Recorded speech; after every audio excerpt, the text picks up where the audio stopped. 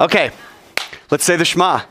Shema Israel, Adonai Eloheinu, Adonai Echad, ve'ahavta et Adonai Elohecha, v'chol levavecha, uv'chol nefshecha, uv'chol meodecha, ve'ahavta l'reacha kamocha. Amen. Hear, O Israel, the Lord is our God, the Lord alone. Love the Lord your God with all your heart, with all your soul, and with all your might, and love your neighbor as yourself. Amen. These are the very words of God.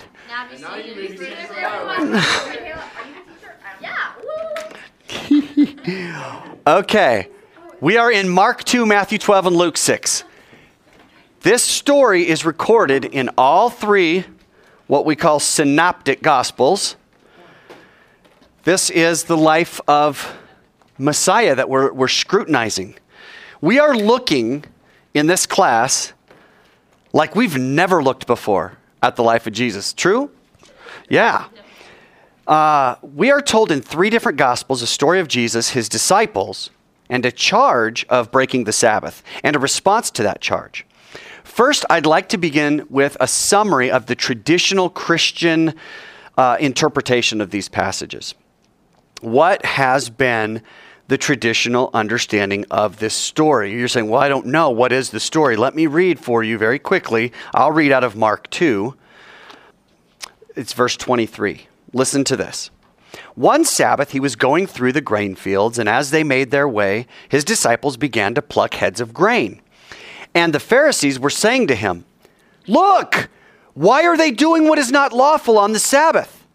And he said to them, "Have you never read what David did when he was in need and hungry, he and those who were with him? How he entered the house of God in the time of Abiathar the high priest and ate the bread of the presence, which is not lawful for any but the priests to eat, and also gave it to those who were with him." And he said to them, "Shabbat was made for man, not man for Shabbat," right? Sabbath. "So the Son of Man is Lord even of the Sabbath." Now, how do you read that? How do we understand Jesus' words? What is he saying when he says, Sabbath was made for man, not man for the Sabbath? And by the way, the Son of Man is Lord of the Sabbath. What do you want? What do we understand? God didn't make the Sabbath and then he didn't make man on top of it, so that men are like the base. Okay. Men are the foundation of Sabbath. I know what you're trying to say. What do we think? Is Jesus the Son of Man? Yes. Is he Lord of the Sabbath? What does that mean? It's his. Can he do what he wants with it? Does he have to do exactly what the Sabbath says he has to do if he's Lord of the Sabbath? No. See, traditional Christian interpretation says Jesus can break the Sabbath if he wants because he's the one that made it. And what Kyle was saying is, listen, the Sabbath is subject to man, not man to the Sabbath. Does Jesus give his disciples then permission to break the Sabbath? Because they're eating heads of grain, walking through this grain field. And let me ask you a question. Was his reason, if he breaks the Sabbath, the Son of Man is Lord of the Sabbath? Listen, I'm Lord of the Sabbath. Take it from another story. Turn to Matthew 12 and let's read Jesus' words, because this is really interesting. Look at verse 5. Matthew 12:5. "Or have you not read in the law how on the Sabbath the priests in the temple profane the Sabbath and are guiltless? I tell you, something greater than the temple is here." What is he talking about? You think he's talking about the kingdom? Listen to verse 8. "For the Son of Man is Lord even of the Sabbath." Something greater than the temple is here. Right? Me. Come on. You guys don't recognize I'm greater than the temple. Right, this is what he's talking about, right? This is traditional Christian interpretation of this. Jesus and his Talmidim are walking through a grain field. Not through the middle of it, obviously, but around the edges. All three synoptics tell us that it was the Sabbath. They were walking through a grain field, and his talmidim were plucking heads of grain to eat. Then they are accused of doing what is not lawful to do on the Sabbath. Jesus responds in all three with a story about David eating the bread of the presence, which is not lawful for anyone except the priests to eat. However, all three gospel accounts differ slightly. And this is where reading the Bible gets pretty fun because you got to turn into a detective. And so I'm going to tell you this. Mark gives us a name, Abiathar. This is Ahimelech's son. Ahimelech is the high priest. Now, Mark tells us in the time of Abiathar. Matthew does not say that. Luke does not say that. Matthew says, oh, and by the way, the disciples were hungry. Okay. Mark just says they were walking through a grain field and they began to pluck heads of grain and to eat them. But Matthew says, no, they were hungry. Then he adds David's story. And then he says the priests in the temple profane the Sabbath. And then he tells us something greater than the temple is here. Luke, what he says is that's different is that the disciples were rubbing the heads of grain in their hands. That's all. That's it. That's the only difference that Luke tells. You say, well, those aren't big deal. What's the big deal with that? If you truly believe, as I do, that every single word has been written because God wanted that word to be right there, then every single word, every single letter has eternal significance. So is it a big deal if Luke says they were rubbing? Yeah, it's a big deal. What is the big deal? I don't know. That's when God says, you want to work a little bit? We say, yes. Got your gloves? Yeah, shovel? Let's dig. Okay, I believe with all my heart that Jesus said all of the things that are mentioned in this interaction with the Pharisees. I also believe with all my heart that you and me are meant to search out these discrepancies in these three synoptics to find out what they mean. Why? Because in our study of what a rabbi is and what a disciple is, how could we possibly claim that we truly love this rabbi if we leave these words ignored? If we leave these stones unturned? Okay? So with the tools at our disposal in this day and age, and I'm talking about this right here. My iPhone has more power on it than the Apollo spacecraft that took the astronauts to the moon in 1969. I got more power right here than they had in their entire space shuttle. Okay? It's amazing. So we have no excuse. We have these tools right at our fingertips. Now, some have been given to discover and teach. Others have been given to learn and pass on. I don't know where you are. Maybe you're a teacher, maybe you're a discoverer, maybe you're a teacher, maybe you're a pass-oner. But you got to be something. Don't keep these teachings, these things to yourself. That's one reason I make you take notes and keep it in your notebook, because I want you one day to pull that notebook out and go over some of these things and go, you know what, I could give a really cool Devo because I remember that. That was a cool lesson. All right? So none of us are meant to keep this stuff under lock and key. They're meant to be shared out in the open for all. Okay. So a lot of people believe that Jesus was kind of asserting his right to break the Sabbath if he wanted to, and also his disciples, and that somehow he was doing away with one of the 10 commandments, the one that says, remember the Sabbath, to keep it holy. But a brief look at the actual scriptural account to which Jesus refers is going to reveal what he's actually doing here. It's pretty awesome. Okay, first with Mark's account. We're going to clue into Abiathar. He was the son of Ahimelech, we said, the high priest who was on duty at the time of the David story that gets mentioned. Let's read this story together. Does anybody know where the David story, where he comes up to the high priest and says, hey, I need some bread.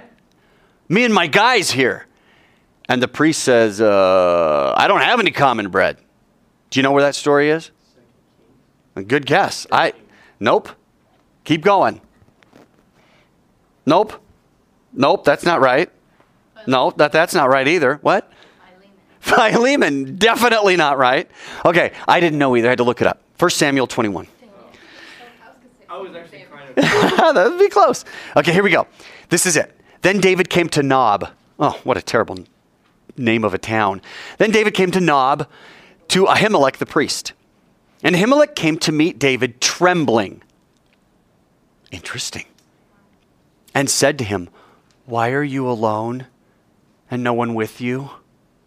And David said to Ahimelech the priest, the king has charged me with a matter and said to me, let no one know anything about the matter about which I send you and with which I have charged you. I have made an appointment with the young men for such and such a place. Now then, what do you have on hand? Give me 5 loaves of bread or whatever is here.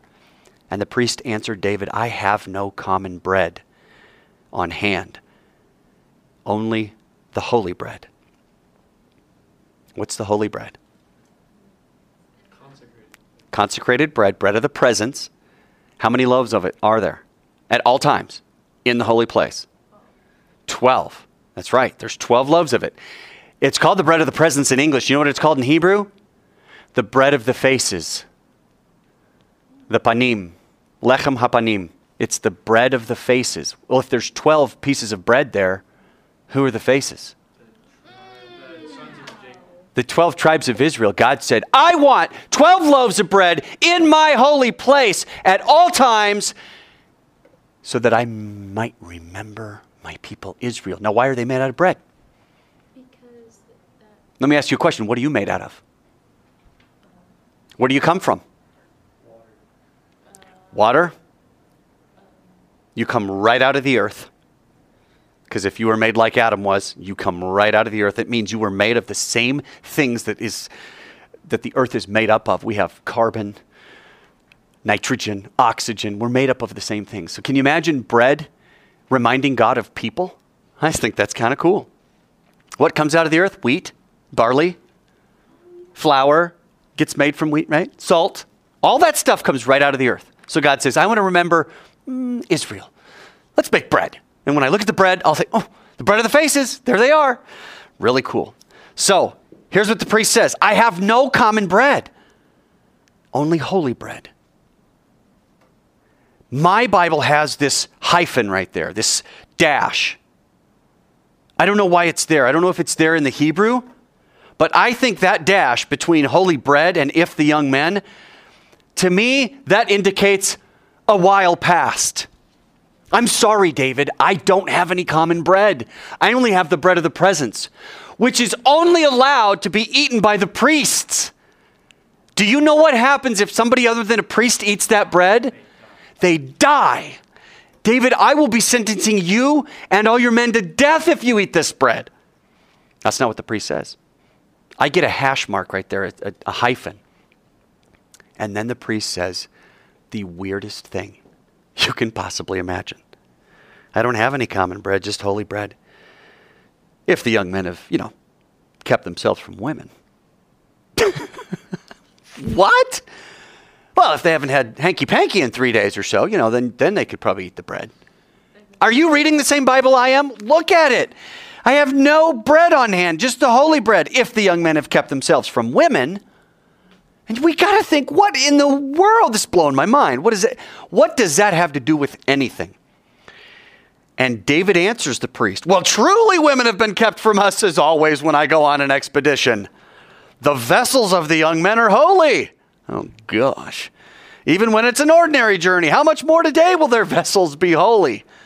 Holy vessels? Like, what is going on here? So the priest gave him the holy bread. For there was no bread there, but the bread of the presence, which is removed from before the Lord to be replaced by hot bread on the day it's taken away. I want to teach you guys something this morning about the law, not only in this country, in every country, and how courts have settled cases for centuries. This is really cool, the U.S. being no exception. There is something called a precedent. What is a precedent? An example set by someone before them. Okay. Specifically, a legal precedent is a decision that's made by a higher court that the lower courts must follow. Once a case is decided, it establishes a precedent or a judicial decision that should be followed when a similar case comes to court. Why? Because our legal system, and most legal systems, want to be consistent in their rulings and their interpretation of the law.